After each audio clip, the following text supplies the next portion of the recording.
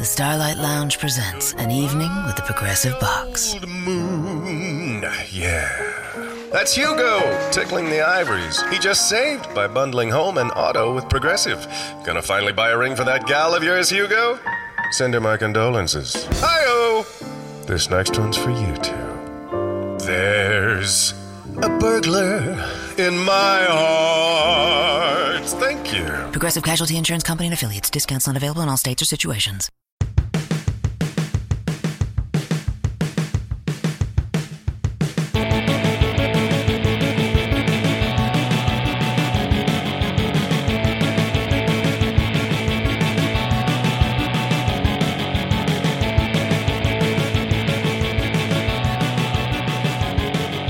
Hey, I'm Alan McGuire. Hi, I'm Sarah Griffin. And this is Juvenalia, the podcast where we talk to an interesting person about a thing they were obsessed with when they were a child.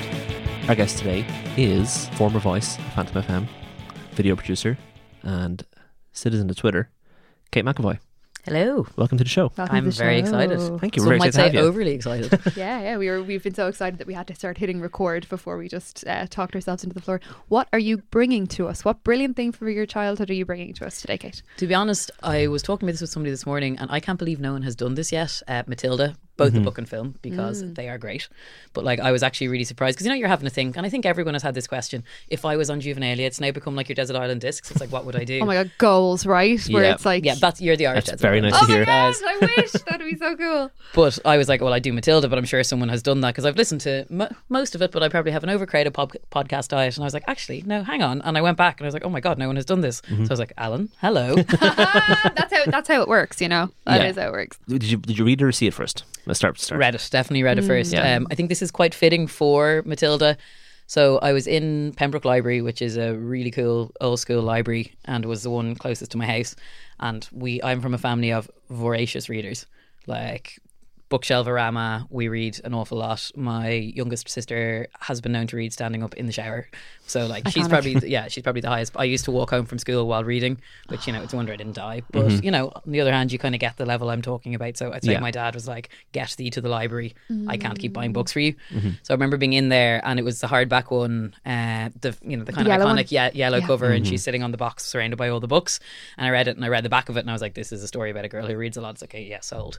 So, and then definitely bought a copy and had a paperback copy of that was like wandering around. And we definitely done some Roald Dahl, Giraffes, Pelly and Me, also iconic. Had it on audiobook as well that we used to listen to, and George's Marvellous Medicine. But I'd say this was like kind of the next step up until you get to Roald Dahl's adult short stories, which, oh, are they dark? Yeah, and like Henry Sugar was sort of like his The his Wonderful Story of YA, Mr. like, Henry Sugar. do you know what I mean? Yeah. Yeah. Definitely, and again, some darkness in those stories. But yeah, I think it's kind of like, and I don't think I ever really did like Revolting Rhymes or The Enormous Crocodile or I any did of those. Revolting Rhymes when I was a kid. I fucking loved I've read them now, Revolting obviously, Rhymes. because that's what adults do. But But yeah, go back to them because they're Yeah. great. But yeah, it's amazing how his work is banded into these streams nearly, you know, and Matilda lands in this sort of sweet spot. yeah, right? I think so. It's kind of because like I would have been. I'm going to say I am really bad at remembering dates, so I have to be like, we lived in this house and my youngest sister had been born, and rather than saying this was in the year, like a good year of our Lord, blah, blah, blah, I have to be like, I'm going to say I was 7 to 8 Ish, because I yeah. lived in this house and Anna was born. And here's what the curtains were like. Do you ever get sensory things like that where you're like, I feel like the carpet was that terrible carpet and that's where I was sitting when I was reading it. Like you have these blinkered memories of like really specific things, but you're like, I could have been 4 or I could have been fucking 9. But here's what the carpet looked like. Yeah, no, you I know? get you. Because this happens to me a lot with sport, because I think a lot of people who are fans of sport will be able to be like, well, that's the year Ireland won this by this points and so scored a try.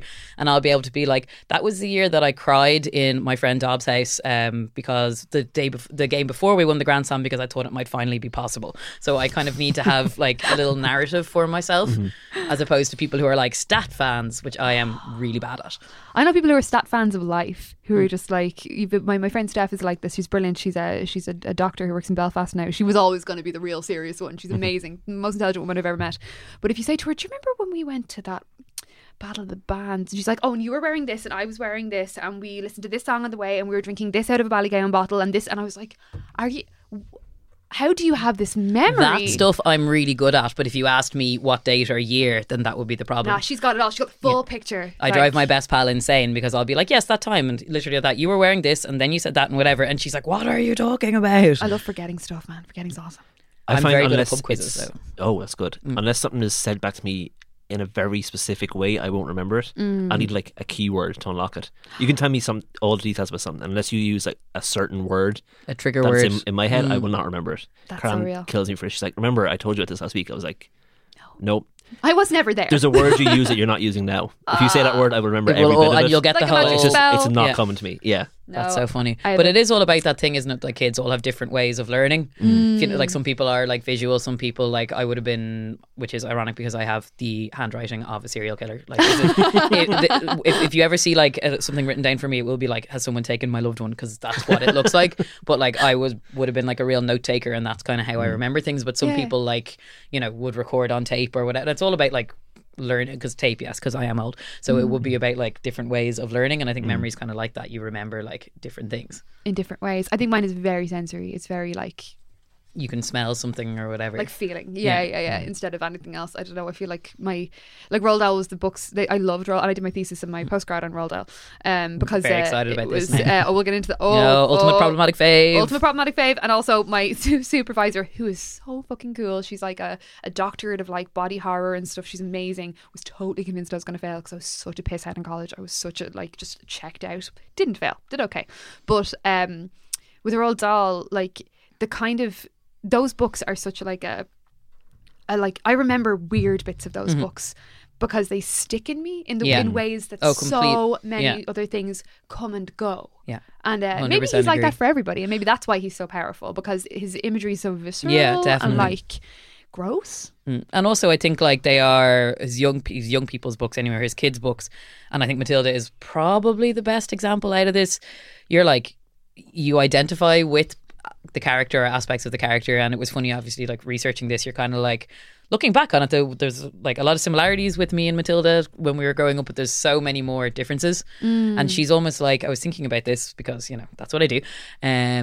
She's really reminds me of Harry Potter in that you're kind of told repeatedly that she's an underdog, but you're like, bitch ain't no underdog. She can move shit with her mind, and she has loads of pals. She's Carrie. Yeah.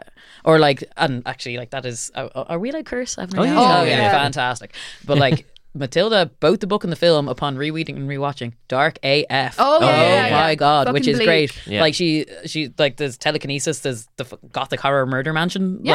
Like It's Carrie. Yeah. Like it's so much horrible shit. Terrifying, fucking visceral, brutal teachers. Like this weird The burgeoning chokey, puberty like, shit. what the hell? BDSM grade shit, yeah, man. like You know? 100%. Like- and particularly in the film, and I think that's one thing that Annie DeVito directed really well. When she's going through that house, because I hadn't seen the film in years, and then I was home. I booked the day off after my birthday, but it turned out to be Stormophilia, so everyone was home. With a gentleman caller at the time, and he picked Matilda to watch, which I hadn't seen in years. And the two of us were like, this is terrifying. I don't remember this being this straight up But terrifying. I think all of the Roald Dahl cinematic adaptations, particularly ones from earlier eras, like if you think about fucking the witches, which traumatized all of us, Matilda, early fucking Charlie and the Chocolate Factory. I'm not observing the late one. no, because it was weird. No. That doesn't. It doesn't like- count. Yeah. It's horrendous. If you fucking James and the Giant Peach, like that shit is They are giant insects. that's goth. Yeah. That is goth. And the cloud monster thing? Oh my it's God. so beautiful. I love Yeah. it. But it's also really fucking frightening and dark. And that kind of darkness when you're reading it feels like one thing, because you're like, oh, there was this wardrobe on the wall and it was full of spikes and she just had to stand there. You don't want to look at that shit. No. Or the gluttony. Like my thesis on Dahl was called Skinny Orphans and Chubby Spoilt Brats. Oh my God, thank God. This And- was literally it like was on about my notes. starvation. Preach, Sarah. It was about starvation, and it was about Charlie Bucket and like the purity of Yeah. the thin body, and how Yeah, the bad people Matilda are- are gluttonous and the good people are skinny. Yeah, So and it also was- like the ugly thing, like, you know, that if like good thoughts will shine out of your faces, and like the twits are bad Fucking people, twits. so they're ugly. Yeah. Like, and there is and that was the interesting thing, I think, if you look at her pals, is you had like Lavender, who's tiny, you had Bruce, who big boy, and the iconic chocolate cake scene. And I think the film really framed that in a really positive way. Yeah. And then you have in the book, she's in the film, but she's mentioned a bit less, Hortensia, who had a boil on her nose. Yeah. And they were, even the kids like look at her, and that boil is like a badge of courage. Like, it's one of his first books, I think, where it isn't just like, you know, you're pure and good and thin and white and whatever. and you're starving because you're so good. You're so and look wholesome. at these bad fat people. And I think also the way that he like on like Do we start talking about how he treats women in work this Oh early my in the God. podcast? And in We're his life, like 9. Oh, like in his life, like Patricia Neal, God my love you. God. God love like you. what a monster. Yeah. But his treatment, okay, in Matilda specifically, right? If you want to look at Miss Trunchbull and Miss Honey as dichotomies of these two different kinds of womanhood, Yeah. like Trunchbull's obviously a bully and a monster, right? There's no denying the fact that she is evil, and Miss Honey is like adorable and Nice sweet. and- yeah, she's And literally called Miss Honey. Literally called Miss Honey, which is the best last name ever, and I feel like I want to like airlift that from somewhere. You know, be like, I want to call somebody something Honey. It's a tribute, it's a homage. It's a tribute, it's a homage, it's fine. But the way that he treats the female body is really interesting because again, Miss Trunchbull is effectively butch. Yeah. And Miss Honey is waif-it, thin. Like there is such a good woman, bad woman. in And how I he kind of writes. love, and I think Danny DeVito twists that a little bit because, like, obviously the Trunchbull is butch and whatever, but she's so athletic. She's an Olympian. Athletic, Like, yeah, it's yeah. not necessarily been like, oh, you fat bitch. Yeah, It yeah. is like part of the reason she's terrifying is her amazing strength. There's a bit of that in the book. There's the iconic pigtails and whatever are still Yeah. there, which again, like that scene is incredible. That's true. It's so visual, but I So feel scary like though. Could you imagine? Could you have oh my feeling that god! as a kid? Yeah, Like, no, oh my God. 100%. Oh, And I I remember you literally being like, you know, could I? I mean, could someone like, you know, I'm pulling my hair for If you I know was the that- audio medium. Yeah. Listener. Yeah, we're This all is like what's Sarah happening. and We're all I like, are, and I'm sure lift- Alan's thinking about it, but like we're like yanking out of our heads right Could now. you imagine without your whole I like Yeah. Our, But she is very like even she turns Yeah. her car around and pushes it, and you're like, especially in fairness, when I was watching it, whatever in the past 6 months, I was like, yes, queen, Yeah, do it. because like yeah. I lift and I box, no, neither of them particularly well, but like I'm kind of like, I mean, you're still a reprehensible human, but you know, You're go strong. girl, yeah. Yeah. Hold your own. I was thinking there, my primary school headmaster was called Brother Finbar. He left when I was Brother, in I thought you said butter. Oh, No, he's a cool Christian first brother. name. Yeah, but he used to, everybody was terrified of him. He used to laughter come of in dying breed. and pick up kids by the hair just in front of their ear. that is And pull up horrendous, on it. Helen.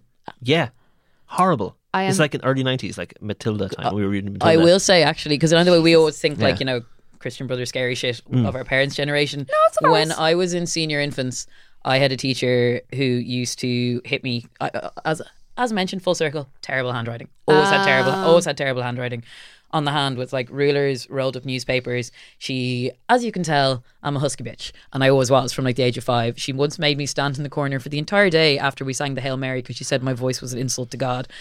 Oh my God. In hindsight, What year? What year? Senior infants, it would have been 6. The year of our, like that is Yeah, crazy. so Lisa. I would have been 91.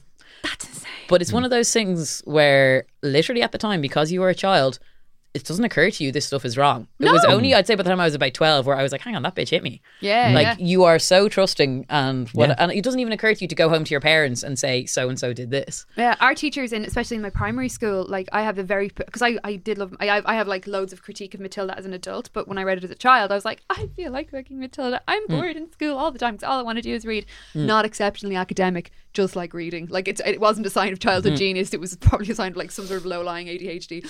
But I remember being very, I could read and write very early because my parents gave me books. So this was the thing. They were Same. like, fucking Again, shout out. writing, not so great. The reading, grand. So I was not smarter, but was able to read. Yeah, And I was very verbal, which I'd say you might have been too. Yeah, but not, but couldn't do maths or Irish. Could do one thing, stay good at one thing. But I remember being in the back of the, so we were doing the fucking the joining the dots on the fucking numbers, right? And I was like, oh, I've fucking done number 5 like so many times. Just gonna go on to number 6. Teacher, who was a very square woman, with who used to wear like these lavender pantsuits. Like she in retrospect, she especially feels like a Roald Dahl character. And the way that you would be punished in my school, in my primary school, was that they would get you up in front of the class and they would hit you on the back of the legs with a ruler and get the whole class to chant "Shame on you, shame on you" Are you while in- they were doing what it. the hell is this Game of Thrones? Like with a bell? Total Kilbarrack, 1990 fucking Yeah. 2, bitch. Like it was real. Because I genuinely can't imagine that happening in a school. And maybe I'm being super naive, but no, I I really don't think it does. I think it's illegal. So, but I every- know It was it's illegal then illegal. as well, though. Yeah. every interaction that we had, every disciplinary interaction was Was like so public shaming. I was so rolled up. Yeah, well, even It the was cake, so like dull. Bruce Bogtrotter and the Making cake, them eat it's the in fucking it's in front of everyone. It's an assembly, and it's like then that's what a Matilda public- spins it in the book. It's not her in the film. It's, I think it's sorry, in the film it is her. In the book, it's a random person who stands up and says, "You can do it," and then it becomes an act of rebellion.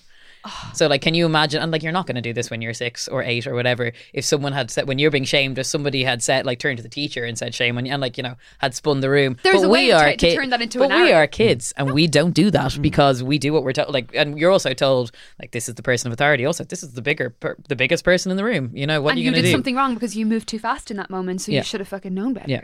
And like that's dull. Like we look at those stories of punishment, especially public punishment Yeah. now, and just cannot imagine it. Like when I was a nanny, I remember talking to kids about how excited they were to go to school the next day, and I'm like, I hated school because it was this theatrical, frightening world. Yeah. And I think what Dahl captures about the childhoods of the characters that he writes about is that they're frightening worlds they live in. So somehow Matilda or Charlie Bucket's stories, while they're fantastic and beautiful, capture a great deal of the fear Yeah. of being a child. And like, if you think about being like, I know obviously if you were being very broad-minded, you could apply this in general, but I think a kid, like, every day is you learn so much every day by existing. So like, every day is a new challenge. The majority of situations you get into, you won't have been in before. Yeah. So I think, there is that sort of like kind of heightened fear of things and how to do, and also like, you haven't got the framework, you haven't learned how to. It's like, even if you move on a bit in your life, your first heartbreak, part of the reason it's so horrendous is that you don't have the Frame structure, of reference. and to know that you are. You've heard like, all the ABBA songs, but you don't really Yeah. know Oh, that the man. winner takes it all until you felt that for the first time. Shout out to ABBA. Very happy. I have an ongoing row with my boss who despises ABBA. Hello, Ross. That just, they are incredible, and he's What's the wrong. best ABBA song? I honestly, I love Winner Takes It All. I know it's a really easy one. I really, Alan? really like it. I think it changes all the time. I can't remember what I said on the ABBA episode, but I would forgot you say had an ABBA episode. Voulez-vous, I love. It's just a banger. Nice. I'm really sorry to tell you, you're both wrong. It's Honey Honey in Swedish. You may continue. Yeah. I'm sorry. That is. Did you ever hear a more hipster choice Yeah. in your life? Also, the beauty of ABBA is that you're Would you not like wrong a- unless you're like my boss and don't like ABBA. Would you like a deep cut? Here is a deep ABBA cut, you know? So I spent what year? I was 21 and I had about 3 jobs to pay for my J1, and one of them was in the 3 Arena when it was still the Point. As a like usher, whatever the word, steward, usher, Yeah. who knows what I was doing. Person Anyway, with flashlight. yeah, exactly. But a huge chunk of my work coincided with Mamma Mia. Oh my god. So I saw the beginning of that musical like so many times, and I will say I didn't stay that often to watch the whole thing because you're tired, like you've been On your feet all work all day and whatever. College all day, then going to work and whatever. Listen, I had an amazing summer in Chicago. I made bank. It's fine. I feel like again those are kind of Celtic Tigerish years where it's like I had 3 jobs when I was in college as well, and I was like I was tired all the time, but I had like Disposable I income. could buy like a top. Now if I buy a top, I have to like ring my mom and be like, "Are you sure this is why I don't have a mortgage because I'm buying this top?" And she's like, Well, "That's the reason we exactly don't why." have mortgages is entirely our own fault. Am I right, guys? Yeah, Like, too many isn't that shops. that's Too the many whole narrative? avocados. It's Yeah. all that avocado I've seen a toast. t-shirt with an avocado on it, which just seems very reckless to me. Lads, I Yeah. was so close when I was in California to getting an avocado tattoo. And do you know how Oh, God. there are 2 tattoos that I'm glad I did not get? Mm-hmm. One of them was the avocado and the other one was the Woody Allen quote. So Not you know, aged well. Not Yeah. aged well, and it was a really good quote. But I don't even want to call him a problematic fave because he's just no, problematic. he's just a Yeah. monster. Yeah, he's he's just a a monster. terrible man. We've transcended problematic fave to yikes. Yeah. No. I'm get also away. now really scared that the rampant Woody Allen fans who seem to populate Twitter to point out flaws in people's arguments are going to like attack me. Come at me. Yeah, no, it's fine. Actually, can you all go at Sarah because Please, I I'm can not in the handle you. space right now. I used to be a really big Woody Allen fan, and then I saw about maybe 10 films, and I saw Manhattan, and I was like, oh, Manhattan is okay, Yeah. right. That's You see, him leaving done. aside, okay, we're just going to take a tiny little Woody Allen trip and then we'll go back to like leaving it. Let's say down Woody Allen Avenue Yeah. and then back to Roald Dahl. Yeah, Roald Dahl Boulevard after that. So yeah. listen, back to like a problematic fave who still has some stuff going for him. Even if, let's say, all the extracurricular stuff isn't true and is normal and whatever, which it's not, but like this is a guy who repeatedly remakes the same movie over and over again about like really disturbing age gaps and like young and vulnerable. Even like Mighty Aphrodite, she's pretty vulnerable. Yeah. Like, He's telling you what he has been Yeah. all along. And that's what makes me feel like an idiot. Whenever I look back at the work, I'm like, you've been talking all along. yeah, like Mariel Hemingway. How old is she in that film? 17. Whoa. My favourite Woody Allen movie was Hannah and Her Sisters. And because my dad showed me that movie when I was after my first breakup, actually, and Annie Hall. And Here it are was some like, strong women films. everything before you we need knew to he was a know. creep. But everything Yeah. you need to know Yeah. about relationships, you will learn from this world. And like Hannah and Her Sisters as a screenplay is an astounding piece of work. And the tattoo that I was going to get was "The heart is a very resilient little muscle," which is the last line from that film. And it's so, but also fuck that guy, fuck everything he's made. Go find better heroes, find better work. and as an artist, as a person who makes work, be better than them and make better work. Don't mourn it. Use it to galvanize you and go forth, and don't be a monster. Ensure that we live in a climate where there's art made and beautiful films and like incredible television and brilliant novels written by people who aren't literally fucking children. Like that should not be a high fucking bar of behavior. Like, so yeah, bummer about that one movie I used to like. Like, but how about we do better? Yeah, and also like there's this idea that like, oh, that being a genius and a dickhead are ultimately synonymous. It's like, no, thank you. I believe you can create great work and be sound. I know that sounds insane, apparently, in this and also like, let's not get even into like the bar of forgiveness for like white straight dudes compared to anyone else who transgresses as well. Like that's just a different issue. But like, I firmly believe that you can make great work and not be a phenomenally horrible person. I don't think you even have to be friendly. I think it just helps if you're not like, I don't Actively mistreating people. Yeah, actively 100%. harming people. Like, power is a fucking hell of a drug, man. And I feel like maybe the days of that kind of power are done. You know, like there are children's authors who are working from the UK today. Like when David McWilliams did that fucking that gross dinner for gross rich dudes, where the women were like all instructed to wear like identical little black dresses and identical knickers, and were like told to go and deal with the rich dudes. Yeah, that thing that happened. They were monitored when they went to the bathroom. Yeah. Like, oh my god, they're timed. Like, David McWilliams is writing books. I'm doing the thing again. Sorry. I do this thing where I tap the table passionately. And then you remember it's an audio medium. Or I talk from back here because I'm making a point. Like, you're projecting though, so I think the mic is still picking you up. Whatever. But McWilliams writes silly books for kids. Sorry, just Williams. Yeah, Williams. You're getting confused with David McWilliams, the economist, and David Williams. So as far as I know, David McWilliams is not problematic. As far as I know, fair play to you, Dave. Yeah. Small fact: I get celebrities' names wrong all the time. I will just call people the wrong name. This is a running fact. I can't spell people's names. I'm. Thank God you're doing this podcast then. No, I'm really, but that's not being bright. That's remembering shit. Little bit. That's fair. that's I'm good at that, so like I don't think of that as being bright. I think of it just as the sort of tape recorder in my brain. No, I don't have one. But anyway, the lad Williams with no Mac. Yeah. Thank you. Not the Pope's children guy. No, different person. He writes silly books for kids, not unlike our friend Roald Dahl. And his behaviour is reprehensible. And the stuff often that he writes in the books, like he uses slurs in the books, like he is not a great person. And yet children, because they're children, just read the books that are there, you know? Like, so it's, I guess as a person who produces media for children, you do have to be responsible in some way and like lead by example. But Dahl comes from a time before that. Oh my God, yes. Dahl was allowed to be hugely anti-Semitic. Yeah, and politically incorrect is not the word. Yeah. Like a racist. Yeah. Like a cheerful one, you know? An unapologetic, cheerful racist. And obviously there is an element, like, and I know this is something people go back to a lot in general, but there is obviously an element of like a man of his time and whatever. But at the same time, it ain't a carte blanche excuse. It's not, and I do think sometimes people use that as oh well, they're old. It's like that's not okay to be racist. That's not how that works. And especially if you're producing stuff that kids read, you know. And there are so many within this is the problematic fave thing. There are so many beautiful threads in Roald Dahl's work that if you're beautiful on the inside, you'll look lovely on the outside. Like things that kids need to know. And it can be a positive. And like there are like such amazing quotes. Like I think the one that everybody kind of would know from Matilda, which I'm going to do. I might even do it in my phantom voice if you want, Sarah. Please do it in your I'm not sure I can read anything for this long in my phantom voice, and nor does my phantom voice fit with a children's book because it normally makes it sound like I've been out with Stevie Nicks or something. Awesome, what a combo. Yeah, I know. Okay. So Matilda's strong young mind continued to grow, nurtured by the voices of all those authors who had sent their books out into the world like ships on the sea. These books gave Matilda a hopeful and comforting message. You are not alone. Like, and that's gold. Like that as a thing. No, I didn't mean my voice. I meant Roald Dahl. But both are gold. Yeah. But that is so beautiful. Yeah, and it's something like if you were like me and a quasi lonely kid, I had the reverse of Matilda, where my family were deadly and I didn't get on super well in school. My teachers were actually great, but I was a complete oddity, and I think the other pupils were like, "Who is this girl?" Who, like, as we have now grown and evolved, are all lovely girls, but at the time they were like, "Who is this like motormouth book reading weirdo?" So the choir dude. Yeah.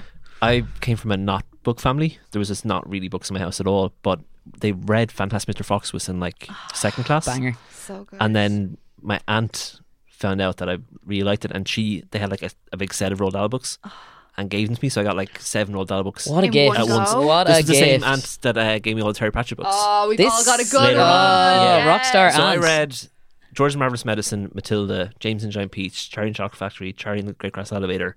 Was your little mind blown? Yeah, and The Witches, all in like 2 months. Yeah. I used to read The Witches over and over again. The Witches It scared me was so really much. I good. was like, oh, I hate this. I'm going to read it again. Let's go back in. Yeah, See, yeah. I'm the opposite Terrifying. because I'm a wuss. No, Witches I've read loads of times, but I'm a wuss. Whereas you would you watch horror films now? Not really. Yeah, Mostly because 'cause my I wife can't, hates because them. I won't see Yeah. them. I love them. Me Yeah. and Kerry played this game a few weeks ago on our Twitch channel because that's who we are now. most couples. Are I like, don't understand games at all, know but I me. see you tweeting about your Twitch channel, and I'm like, you guys go. You seem happy. most I don't couples understand take up this, but I'm ballroom happy. Dancing, and it's like, no, let's just fucking. Okay, I'm play sorry. video What couples do you know who've taken up ballroom games. No dancing? couple of people that took up swing dancing. Really? We are and actually I'm going to like, hope to do it on our cruise this it's summer. Awesome. so cool. I wish Yeah. I could do it. but Yeah, so- I'm really It's jealous. it's couples who watch Strictly together. No, we should do that. Because I was saying Yeah. to you guys before we came on air that I was at a wedding on Sunday of 2 very dear friends. Hello, John and Becky. And my friend's father, Tom, was good enough to escort me for the first dance and around the dance floor. And I didn't realise that he had done many, many dance classes and was amazing. And so, like, spent the evening teaching me how to dance. And he's like, oh, do you know how to American Jive? And the answer is, of course, I bloody don't.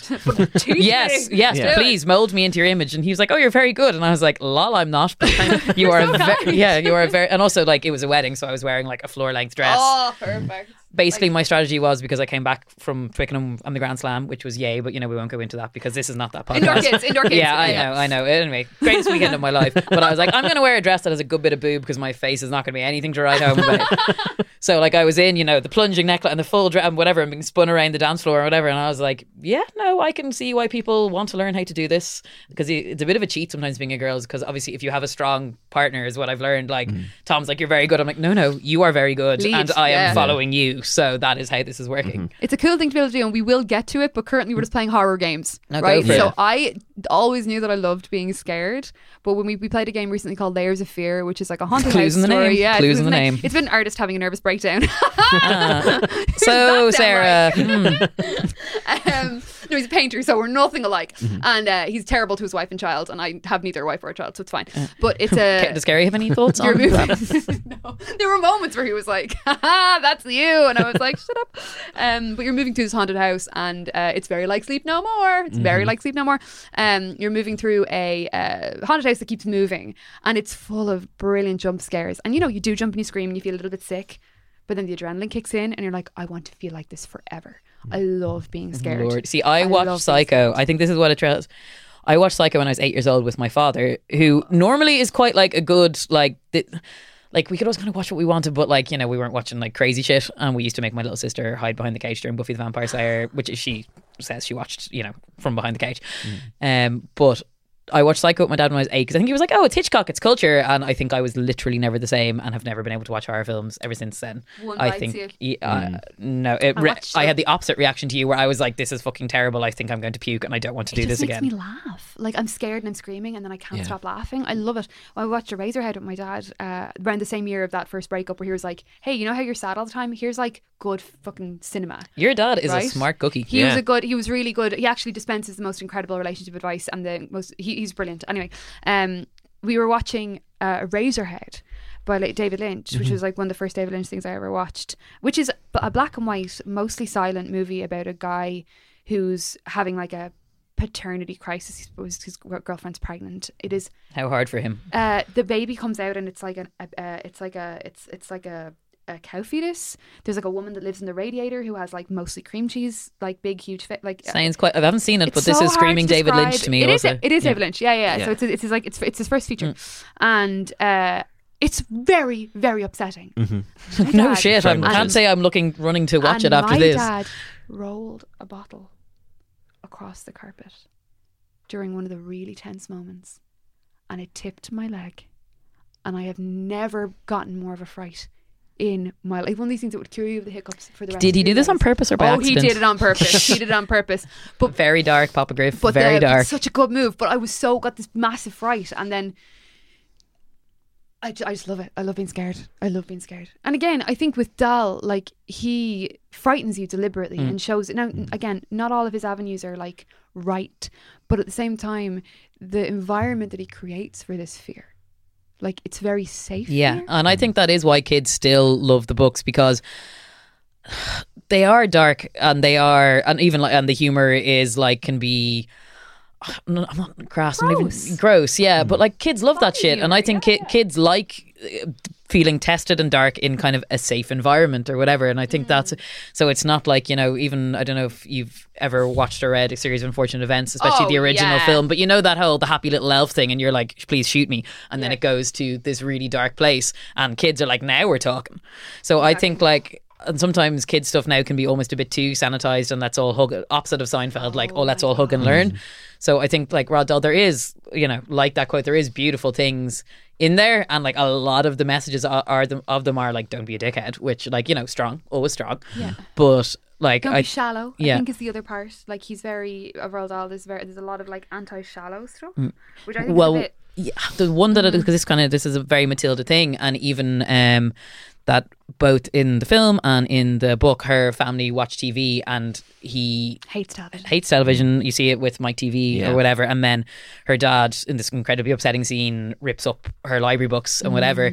And in the book, there's this line about like, how dare he seemed to be saying, how dare she be getting pleasure from something that he wouldn't and that he couldn't. And even in the book, there's this thing which actually makes Matilda sound like an unbearable little prig, but where like that her family wouldn't act this way if they had read Dickens, and you're like, come on now. There are elements of Matilda that I push back against. So I have this very long running like, don't be a fucking Rory Gilmore about it. Like as a childhood lover, Rory is the worst. Rory is the worst. Like, are you in fucking Ravenclaw? Tell me more about him when you love books. Like that thing wrecks my head so much, because making books elitist is the opposite of what it should be. Exactly. It is. You cannot ever judge anybody on what they read, on what kind of stories they consume. Like you can't. That is how you push people out. And there is such space, and like I'm very, very pro this in comfort literature. Like if you're feeling shit, pick up a Jilly Cooper, don't feel guilty about it, and you go to Rutshire or whatever the fucking place is called. Like, don't feel bad about it. And you know, you could, like, I was reading to go with Bethany Rutter and I've forgotten Alice's surname, which is Alice Slater, their podcast. What Page You On? Yeah, so I started reading Layla Slimani's Lullaby, and the first line of that is the baby is dead, so obviously is dark. I got halfway through and then I got a tummy bug and I was like, I can't do this right now. That's okay. You don't have to fucking go to the end if you don't want to go no, to and the I will end. pick it back up. I think it was really well written, and I like to read like a variety of stuff. Like, I'm a big rereader, and definitely I was when I was a kid with Matilda and whatever. It's like sometimes you want to go to and whether it's like, you know, Agatha Christie, my home gal from when I was 12, invented the genre. And actually, side note, all the authors that Rod Dahl goes on about in the book, all dudes. She reads very, very little Bronte. We're not talking any Jane Austen. No, that's fair. And I think we only have to glance at the witches to know how suspicious Dahl is of women in general, especially beautiful women. The idea that somehow that our physical composition is concealing something darker. Like a lot of his stuff is it's very cerebral, it's very anti-aesthetic. There are no very beautiful, like Miss Honey is pretty, But she had to suffer for it. She had to suffer for it. Yeah. Valid. It's a beauty of poverty. Whereas the women who are like put together and look fly as fuck are all witches, you know. And Matilda's mom, who is not great, is very concerned. You with her choose appearance. books and I choose looks. Yeah. Right? And you can have both. You can contain multitudes, Rory Gilmore. Like, stop yourself. Are you angry at Rory, Roald, or just the whole thing? Oh, the whole concept, like the Rory, the patriarchy, the Rory Gilmore, the cool is girl, the cool nerd girl. Yeah, it's an idea, you know. And that kind of unfortunately can be what moments in Matilda. Yeah, a little bit. spawn, Yeah. Which is the kind of tricky thing, and that like if you need to read and be good, and like you know, and that they eat TV dinners like and stuff like that. But obviously, again, like a product of the time, I think. And again, this does not make it excusable, but it's just part of life's rich tapestry of negotiating this problematic world of problematic faves. Exactly, like you have to be able to look at it critically, or like, why look at it at all? That probably, like, eating dinner in front of the television was probably kind of a new behaviour when Matilda was written. I'd say there's a lot of truth in that. It was kind of a novelty rather than something that everybody does all the time of the now. nuclear family around the dinner table, like exactly. But there's a snobbery there, and I think you can there's so many beautiful passages in Matilda about reading and voyages and like how we find ourselves in literature, which are really, really important, and how like these voices nurture her young mind or whatever, which is massively. But the only thing she's reading in the book is white dudes, is Ernest Hemingway and like E.M. Forster and C.S. Lewis. It says she whatever. reads The Sound and the Fury, which I read in college. that's like Ulysses. That's heavy. It's yeah. so heavy. And It's that's Wolf, right? Faulkner. No, it's Faulkner. Yeah, it's all Um, suicides and college, Yikes. Cool. rich cool, people yeah. and trees and Like Suicides, I didn't college, finish. rich people, and trees. that's it's like stuff happening at the bottom of fields in manors. Yeah, that kind of stuff. work, Matilda. Yeah, know? I hope you enjoyed it. I didn't get through it, but maybe you did. But I think Yeah. it's more important in general to show kids that you can contain multitudes Mm-hmm. and that you can enjoy looking nice and reading books. One Or really important thing from Matilda is that he mentions over and over again how she's humble about how smart she is. She doesn't like flaunt it or lord it over everybody else in the class. And that's why the kids like her, because Yeah. she's quiet yeah. about it. That is actually a really important takeaway, that she has a humility to her, Yeah. which is why she's like wise and shit. And I think some of it comes from the fact that she's growing up in a household which is horrifically abusive, and they tell her she's terrible all the time. So like there is and also probably because she doesn't actually, they forget to register for her school, for schools, so she goes to school late, so she hasn't had peers. Like in the film, her brother is a prick. In the book, he's just like a regular kid kind of thing. Yeah. So she doesn't I don't think she really grasps until that first day of school that what she can do is exceptional. I think she thinks everybody can do this. So because there is that thing where like she starts doing crazy multiplications and whatever, but it doesn't occur to her that this Other isn't. people can't. Yeah, That that she this doesn't isn't think how she normal. does it. Yeah. Which is kind of gorgeous, and how you like how a lot of or like actually gifted children do operate in the world where they just don't know that other people can't do it. Yeah. Completely, and they don't like, you don't have a comparison and a comparison thing, and also like that there's this line in To Kill a Mockingbird where Skate's like, until I learned I would lose it, until I was feared I might lose it, I never loved reading. One does not learn to love breathing. So like Matilda doesn't think of this as like, look at this cool thing I can do, which I feel if I could now, I would be like, look at this cool thing I can do, everybody. It is who she is. She doesn't think of it as a thing. But I think like going back to what you were saying about kind of women, I think her mother it's Donny DeVito's wife. I've told is Rhea Perlman. Yeah, I was like, not Leah Remini because she's a Scientologist exposer, but she has this great line. She has that "you choose books and I choose looks" thing, but she has a line at the end of it where she goes, "You're the only daughter I ever had, Matilda, and I never understood you, not one little bit." And she kind of loves her enough to let her go. Yeah. Where you don't get that in the book. No. Just let her go. Yeah. Yeah. And also she's hilarious in it when she has like is letting the speedboat salesman into the house and getting drunk with them, and Matilda's like, they're cops. And she's like, they're speedboat salesmen. But like I think it is a portrait of kind of just two incredibly different ways of existing. And some of it is ways of femininity, but some of it is just ways of existing. And just at the very end of the film, she looks at her and is like, this other person understands you better and can treat you better than I can, so I'm not going to make you move to Guam. Yeah. So like there is something actually quite lovely in that, and I think the two of them as her parents are brilliant. And it is really interesting because obviously when you're reading it, Matilda's a quintessentially English text and it's in a village and whatever, but I think it transposes really well. I think Danny DeVito, like I think that scene in the book, her powers are all she trains, and the power it's also practical, but you have that amazing scene with what little bitty pretty thing where she's got the cards flying and she's just enjoying what she can do. Yeah. She doesn't do that at any point in the book. It's It's purely to help. functional. Yeah. Completely. There's no pleasure or like exercise in and it, I think that's like, and actually it's amazing we've gone this far without talking about her, but Mara Wilson, Mara Wilson, Twitter goddess. And I think she is, and like it's the same in her Miracle on 34th Street and her Mrs. Doubtfire, it's like the iconic child act. She is so good. And like I think it would be really easy to hate Matilda, like we kind of but talked she's so about. lovable. And like her comic timing is brilliant. And what an amazing job to have done as a young person, like to be able to capture a potentially dislikable. And actually, what we're talking about, what I'm talking about more when I'm saying there are things in Matilda that I don't like cultural things that I don't like this, like snobbery effectively, and like this distillation of like the literary mind as the most powerful mind, and fuck everybody who's like a populist, blah blah blah. That's not Matilda. That's not our girl. That's Doll. Yeah. No, she's pretty chill. And it's such a tricky one because there's a lot of obviously problematic fave, but there's stuff in Matilda that I think goes against the grain in a lot of his books, because you have Bruce and you have Lavender, who is a girl of colour in the film. So shout out Danny DeVito, well done. Like different times, and you made a leap. You embraced it. Fair play to you. They have small rebellions of their own. Like Matilda obviously is like horror film crazy, showy as fuck you, go girl. But you have the scene with the newt and you have the scene with the cake, and they kind of almost counterpoint Matilda's "oh sweet God, this is terrifying" side note which I read when I was researching this. the portrait of her father of Miss Honey's father and brother of Miss Trunchbull. Yes, Yeah. that's Roald Dahl in the portrait. That's an old portrait of Roald Dahl. No way. Which is, I thought, like a nice little That's a lovely homage. touch. Yeah, Yeah. really, really nice. So obviously, what Matilda does is, like, if this happened to you, no wonder Miss Trunchbull loses her shit. Even leaving aside the fact she straight up murdered her brother, like Straight up is a murderer. Is Yeah. a person killer. yeah, but like, if this happened to you, whereas the other stuff, it's almost more, particularly Lavender's, it's like she puts a newt in a water jug, and like Bruce, and obviously the cake is kind of magical realism and whatever, but their rebellions are kind of achievable and small ones. And also that Matilda is not alone in being like, this woman's a Pushback. dick. Tiny Yeah. moments of childhood badassery are really great in Dahl's Little work. little These rebellion, little victories, little tiny, and tiny the kids who victories. do this are like in the book. I'm not sure they specifically mention Lavender's ethnicity, but I don't think she is black. But she is tiny. She's the smallest girl in the school, and Bruce is The like, biggest. yeah, exactly. So these are not the kids who in Dahl's work normally do the cool heroic things. So I think that is a nice thing about Matilda.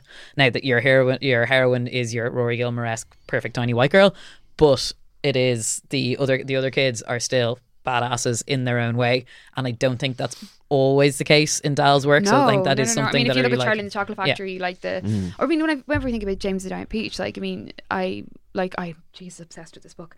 Like, they kill his parents within the first paragraph, right? They're eaten by a rhino. The aunts An angry marauding escaped rhino or something. yeah, like some that. brilliant line Yeah, like and that. the film is really good. It's like you just see the eyes, and you're like, oh, this is scary. And then you were left in the grief afterwards. Yeah. And the aunts, who are like, Sponge and Spiker. who are Joanna Lumley Yeah. and oh my god, are they fucking Jennifer Saunders and Joanna Lumley? It might be. It's definitely Joanna Lumley because she's Aunt Spiker, the really tall, angular, bony one. I feel like it's basically Ab Fab. I feel like What it a is. Are we concept, going to wonder man. kill Are that? we gonna- You keep talking because Yeah. I haven't seen it, so you can talk about it now. Yeah, But- have you not seen James the Giant Peach? No. It's I read it. I loved it. It's Yeah. fucking beautiful. Yeah, it's a really, really good film. and the book is beautiful as well. Like, Yeah. it's a gorgeous story. I mean, it's Freudian as fuck, right? He Yeah. like re-enters the womb and like grows in there and like is born again in New York, and like this rejection of these two feminine archetypes. Anyway, Dahl hating women Just a little is aside. just theory doing the thing again. The two aunts are vapid and thin, and then excessive and big, and these are all ways because Roald Dahl's writing is so bodily. Like, even the bits that are cerebral are really bodily. Like, they're visceral. Yeah. I think he uses that on women in a way that is not ideal. Yeah, Like, is I think kind that, of and then like gross. just to talk about Roald Dahl a bit. So basically, he was a fascinating dude. I read the kind of sanctioned biography of him, and the whole it actually cracked me up. And I was reading it on a plane, going, I don't know, somewhere where the entire intro of it is basically like he never wanted a biography. Like, he has his Boy and Going solo, which apparently are very embellished, but like he's kind of honest about that. He's like, they're stories as much as they are stories of my life. And he was like, I never want to do one. Biographies are boring, whatever. And then he died, and eventually his family allowed a family friend to write it. And the whole thing was like, this is not going to be a boring bog standard biography. It was the most boring bog standard biography of a fascinating man. So for people like who don't know, like, he was shot down in the Air Force, then he was seconded to Washington and became like an attaché for the British Air Force. Hung around with FDR loads, was in the White House with him and Eleanor, just buzzing. And with being a Welsh lad. wrote a book about gremlins who like sabotage planes, and then got optioned, so he knew Walt Disney in his hay. Married Patricia Neal, most known as the Slinky Cougar on Breakfast at Tiffany's. She had a stroke, and he completely revolutionised which in the day when you sort of stroke, like, it was good night Irene, you were sent off to a sanatorium somewhere to slowly die and decay. But he was like, no, that's ridiculous, she's going to get better. He did make her better, but largely I think by treating her like shit, because there was no like rehab or anything like that, but he worked and got better and whatever. Then when they were living in New York, one of their kids was being pushed along by the nanny and got hit by a runaway taxi. Oh my God. So he helped and again, I think there was a slight this is no hope situation. He helped invent a brain shunt to drain fluid from the kid's brain. Sorry, that sounded very callous.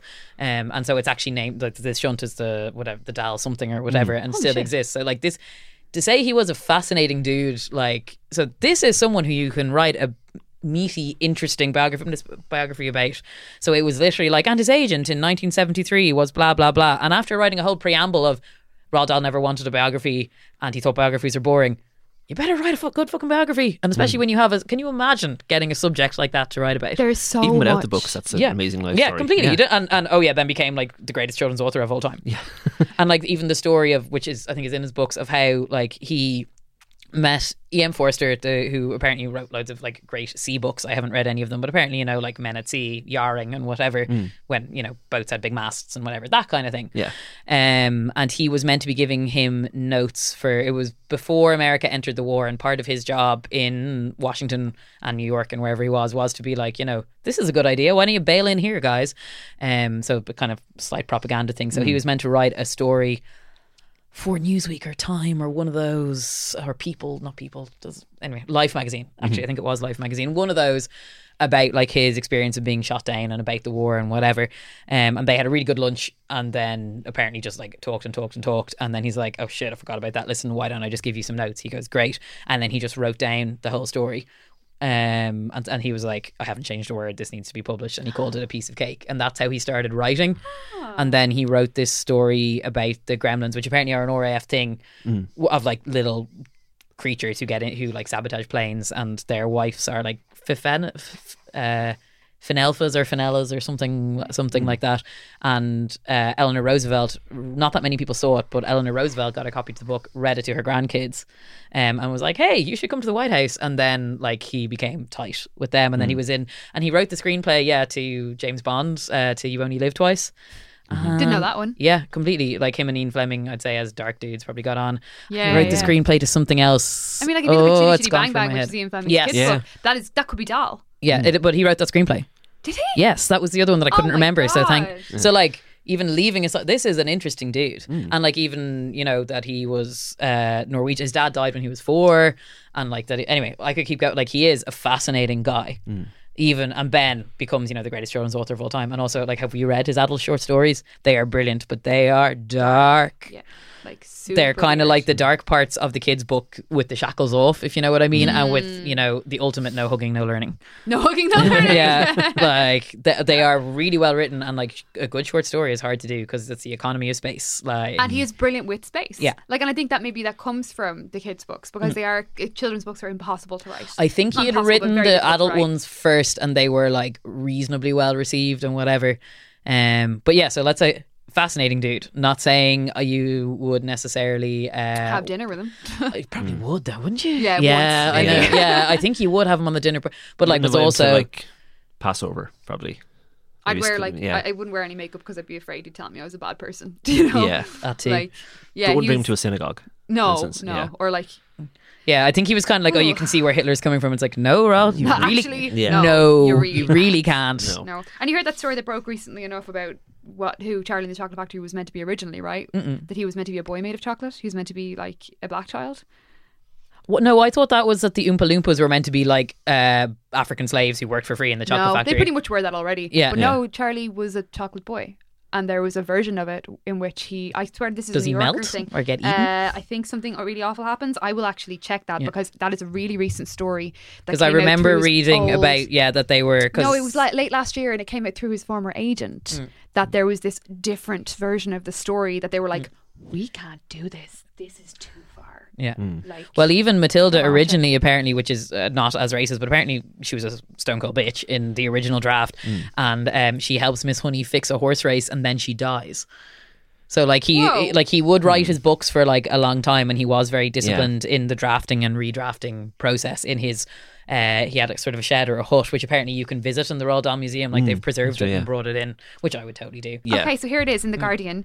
Or sorry, it's not The Guardian. This one's the New York Times. There was another piece in The Guardian which kind of touched on it. So it's like, beep boop, beep boop. Charlie's Chocolate Boy. That's what it is. There's this magical chocolate factory, and its owner, Willy Wonka, is being inundated by children who want to visit it. So he decides instead of letting hundreds of children in, he'll give 7 golden tickets, blah, blah, blah. So there's more. So it's more, 5 in that's the more or original, less so the they same. cut it down. Yeah. Or 5 in the actual But book. Charlie ends up in the Easter room where there's life-size candy molds of creatures, and one of those is shaped like a chocolate boy. Charlie is fascinated by this. Wonka helps him get into the mold and Oh gets my God. distracted. The mold closes and the chocolate pours over his body, and he's suffocating and nearly drowning in it. It hardens around him, which feels terrible. He's trapped. This is real Dahl, isn't it? No one Can gets, anyone else feel like a little uncomfortable trying to breathe? Yeah. Alan's with me. No one gets to know no one knows where he's gone, and then he gets taken to Wonka's house to be the chocolate boy in Wonka's son's Easter basket. And I think in this draft, Charlie is a boy of color as well. So this is already a non-white child.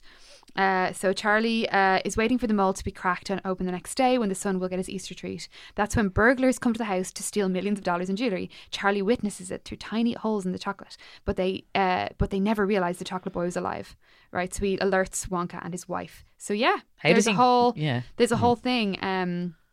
And yeah, that was Charlie as a child of colour, and they literally cast him in chocolate and kept him as like as a trinket. There's a big article in the New York Times, an interview in the New York Times about it.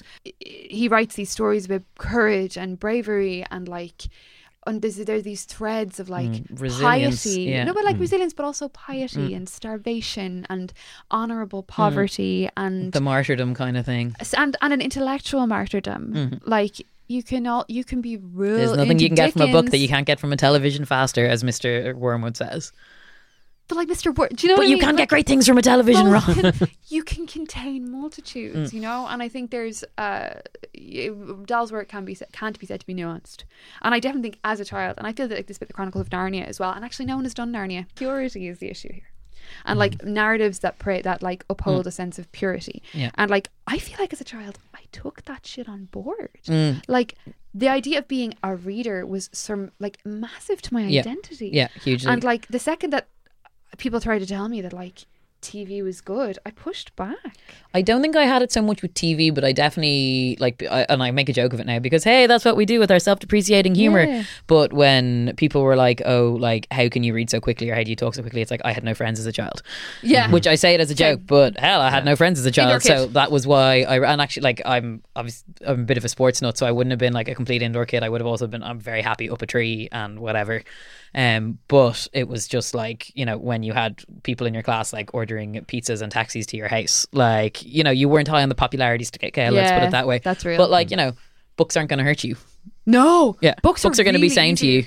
Like I was really sick in January and I just like, I read like fucking like 8 books and I was just like, I am so ill and I can't talk to people. So I'm just going to like have like fiction pals. Oh. Books are still good, man. And even like when you're reading a book where you're like, I hate this dude, but that's part of the thing, you know, that's part of the book. Like it's not necessarily that like you are reading books about deadly people or that like Mr. Trunchbull, iconic, hell of a bitch, iconic. You enjoy reading about her. Do you know what I mean? You can enjoy reading about, and even Layla Salmani's Lullaby, very complicated, 2 very complicated female protagonists who sometimes you're like, oh, you're awful, and then sometimes you're like, oh, I see where you're coming from, whatever. But that's the enjoyment of reading. So like obviously friends ideally never let you down. People in books can let you down, as in you can be like, oh, wouldn't have made that choice, but that's part of the process. Yeah, exactly. Yeah. It's a low risk but high reward. Yeah. Oh, that's exactly. Also, I think TV shows and films aren't allowed to have characters as problematic as Trunchbull now. Like if you have someone that the audience can't identify with, there will be a Tumblr outrage and I don't know. I think we've moved away from that a little bit. Like I would agree with you, let's say TV 5 to 10 years ago, but I think TV is now like such a way more I think in film that's still really difficult, and especially roles for women are a certain thing. But I think in like TV, the HBO and whatever, like you still see like look at Big Little Lies, again, straight up murdered a dude. Like I know it was like self-defense or whatever, and that you know that in the first. So if you haven't watched it, and you should because it's really good. But it's so good. Oh my god! I used to be a nanny for those kind of people. Yeah, I would say you had. That was watching those, being like, I feel like I've been in that house. Yeah, you know? With its amazing views. Yeah. But like, I think there is more of a space in television and in modern television for problematic women. Not like I'm not saying it's all like a fair game. I think in films less so. I think there is still. I was thinking more of the way, you know, like creators get like death threats because a character does something the fandom doesn't like. Oh yeah, that kind of thing, or like, that the work is perceived as some way dangerous. Yeah, and there is this where it's not acknowledged that a character do something bad in one episode and then it's to set them up for redeeming it several episodes away. It's like arc, that character is cancelled because they did this thing in this one episode. That kind of but thing. I suppose that's the knee jerk. And also I think there is, and hopefully again we're moving away from this, and again like Big Little Lies is a good example of this. I do watch other programs, I swear, but where like I think we've moved away from the narrow, dare I say, Joss Whedon-esque of this is what a strong woman is. Like I think it's not, and like I said, I box, I enjoy hitting things, but it's not just like being tough or even being like, and that's why I think maybe Jessica Jones was like a more nuanced take on that, because she had been through incredible trauma, but it didn't feel like gratuitous. It was part of her character arc, and like she was a straight up bitch. And like that's what was great about it, if you know what I mean. Like I felt like it wasn't just like this woman has been through a terrible thing and now she has overcome it and become strong and sassy, and that's what a strong woman is. Whereas I think now like there's a million ways to be a dude, now we're getting to the point where we contain multitudes and women are not a hive mind and they can all do things differently.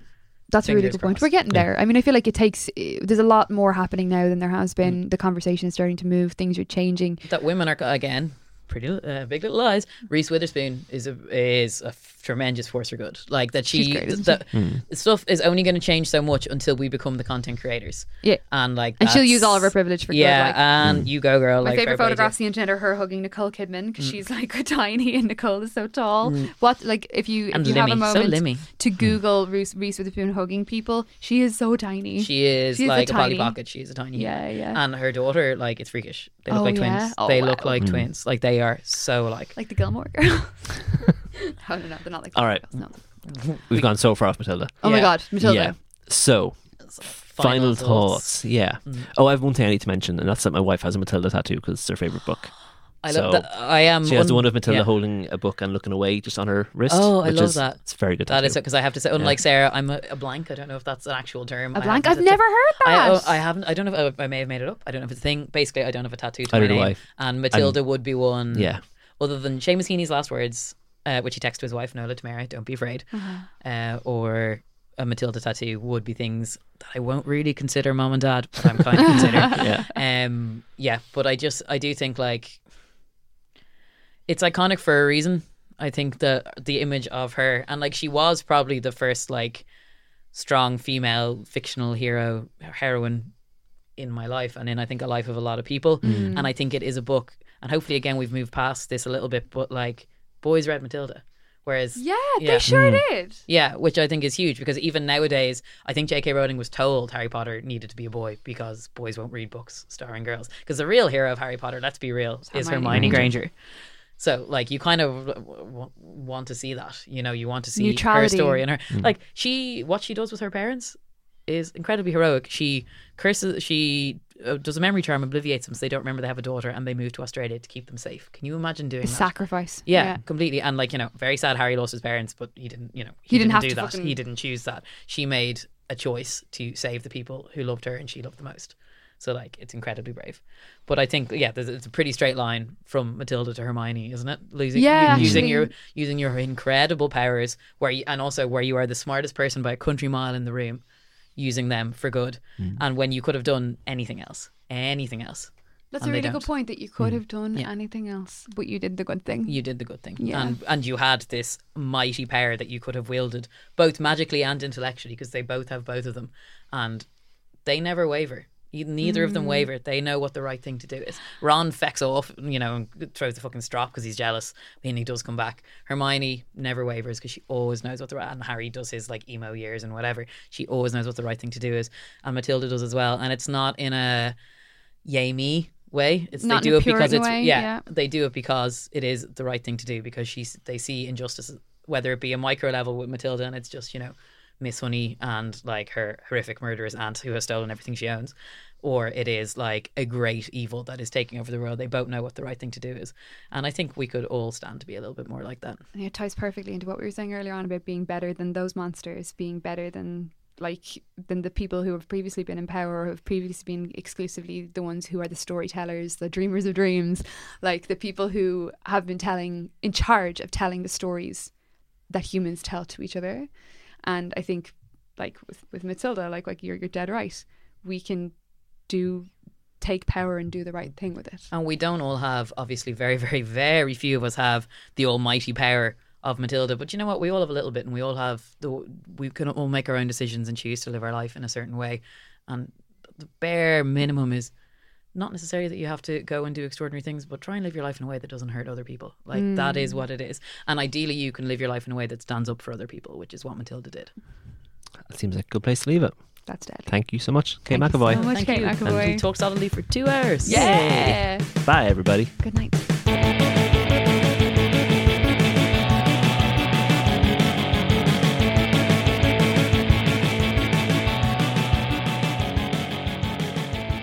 Hey, it's Alan and Sarah. Hello. Thanks again to Kate McAvoy. Thank you for being with us, Kate. That was deadly. It was a lot of fun. Few announcements and things, some action items Action for items. you. Housekeeping. Yeah, so our live show for our 50th episode is coming up. It's April 25th. in the Workman's Vintage Room. In the Workman's Vintage Room. There will be relatively limited seating, so you should book and you should come and you should hang out with us because these things don't happen very often. No. And there will be things that you will want to see going down. Dinosaurs. Definitely puppets. Whatever we can fit. The biggest dinosaur we can fit in there. And I mean, there might even be a balloon. We're working on the balloon. Like one. We've made some calls. It's I tough really to source a hope it balloon, comes you through. guys. It's just God. very tough to source a balloon. So you really want to be there if there is one because there might not be one again. Yeah. It's very important. Think of this as like a post-apocalyptic situation where everybody's gathered from all around Dublin to come see a balloon. A 'Cause single it's the balloon. last balloon. And also Alan, Ellen and me talking to an extremely cool guest whose name will be released to the public soon. We're very excited, having some cool chats. One of the greatest joys of Juvenilia is getting to talk to super interesting people about super interesting things. And we are going to be doing it live, in public, in front of a room of sound people. Yeah. Hopefully including you. Yeah. The last time we did a live episode, it was a lot of fun. Yeah, it was like Marie Doyle Kennedy. Holy shit. People got books that I found in the charity shop. They liked them. We'll definitely have a raffle. Like there will Oh, yeah. definitely be some tomfoolery, some games, some nonsense. It'll be like the childhood birthday party that you always wished you could have. Mm-hmm. There's gonna be a balloon. There'll be a balloon. Yeah. You guys. So yeah, that's April 25th in Yeah. the Workman's Club Vintage Room. It's a Wednesday. It's midweek. Like what else are you going to be doing on a Wednesday? Yeah. night, I have man? choir practice. Not going to go that night. RuPaul's Drag Tell you Race that right season now. 10 is on Thursday. Yeah. Like Wednesday, you've got nothing going. Come on. Yeah. You know where you want to It'll be be. good. It'll be good. Action items are to follow us on all of the things. Because you really want to in case you're going to miss something. We might post a picture of the balloon afterwards. We might not. It might be too special. But if you follow Juvenalia_pod on Twitter, Juvenalia Pod on Instagram, or Juvenalia Podcast on Facebook, there might be a picture of the balloon. Just hang on for it. That's Can something you to live look with forward to. yourself if you don't see it? Yeah. Like that's what you need to do. You need to come and follow us We need because to get a really good balloon. we are bringing you extraordinary content in the year of our Lord 2018. Yeah. We are creating content. And That's our it's- Patreon thing. That's our Juvenalia is Patreon. creating content in the Creating year of our Lord content. 2018. Jesus, content. We don't have Uh, a Patreon. Don't donate to a Patreon called Juvenalia because it will not come to us. Oh no, please don't. No. But you know what you should do is come to our live show because that's, being like a live patron of the arts, right? Yeah. Come and see us alive in person and say hi and have a pint and Like Lorenzo de Medici, but alive. but alive A and on live much patron of the arts. less stressful scale for you. Mm-hmm. You get a chill night out. We get to continue doing what we're doing. You should also subscribe to the podcast network that is Headstuff, who is like the giant tree from which we hang like a tiny fruit.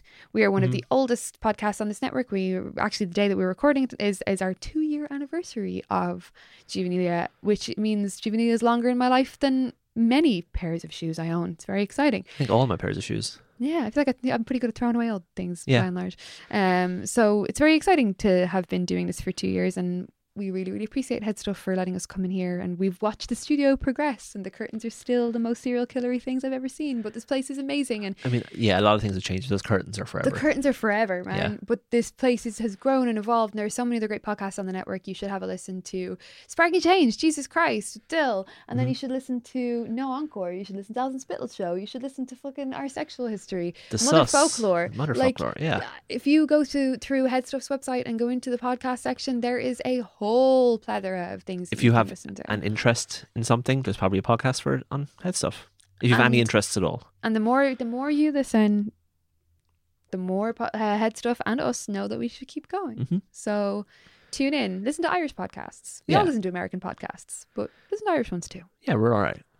Also, thank you to Dee for our artwork. Yes, Dee, you're amazing. Thank you so Yes. much for designing our beautiful logo. Dee McDonald. We don't always say her full name. Dee McDonald. You should is follow her on logo. Twitter. Yeah, Dee is great. Yeah, she's great. Yeah. And does stunning work, so you should go check her out. Yeah. We at Juvenilia are part of a large ensemble of really talented people, so it's a major blessing. It's a cool There thing. you go. So have you got anything else, Alan? I think that's everything. Yeah, I think that's everything. We'll see you at the live show, See you at the live show. which is next week from when this comes out, I Oh think. my god, it's like next week when this comes out. Yeah. Be grand. See you there. See you there. Bye. HPN, the Headstuff Podcast Network. See headstuff.org for more details.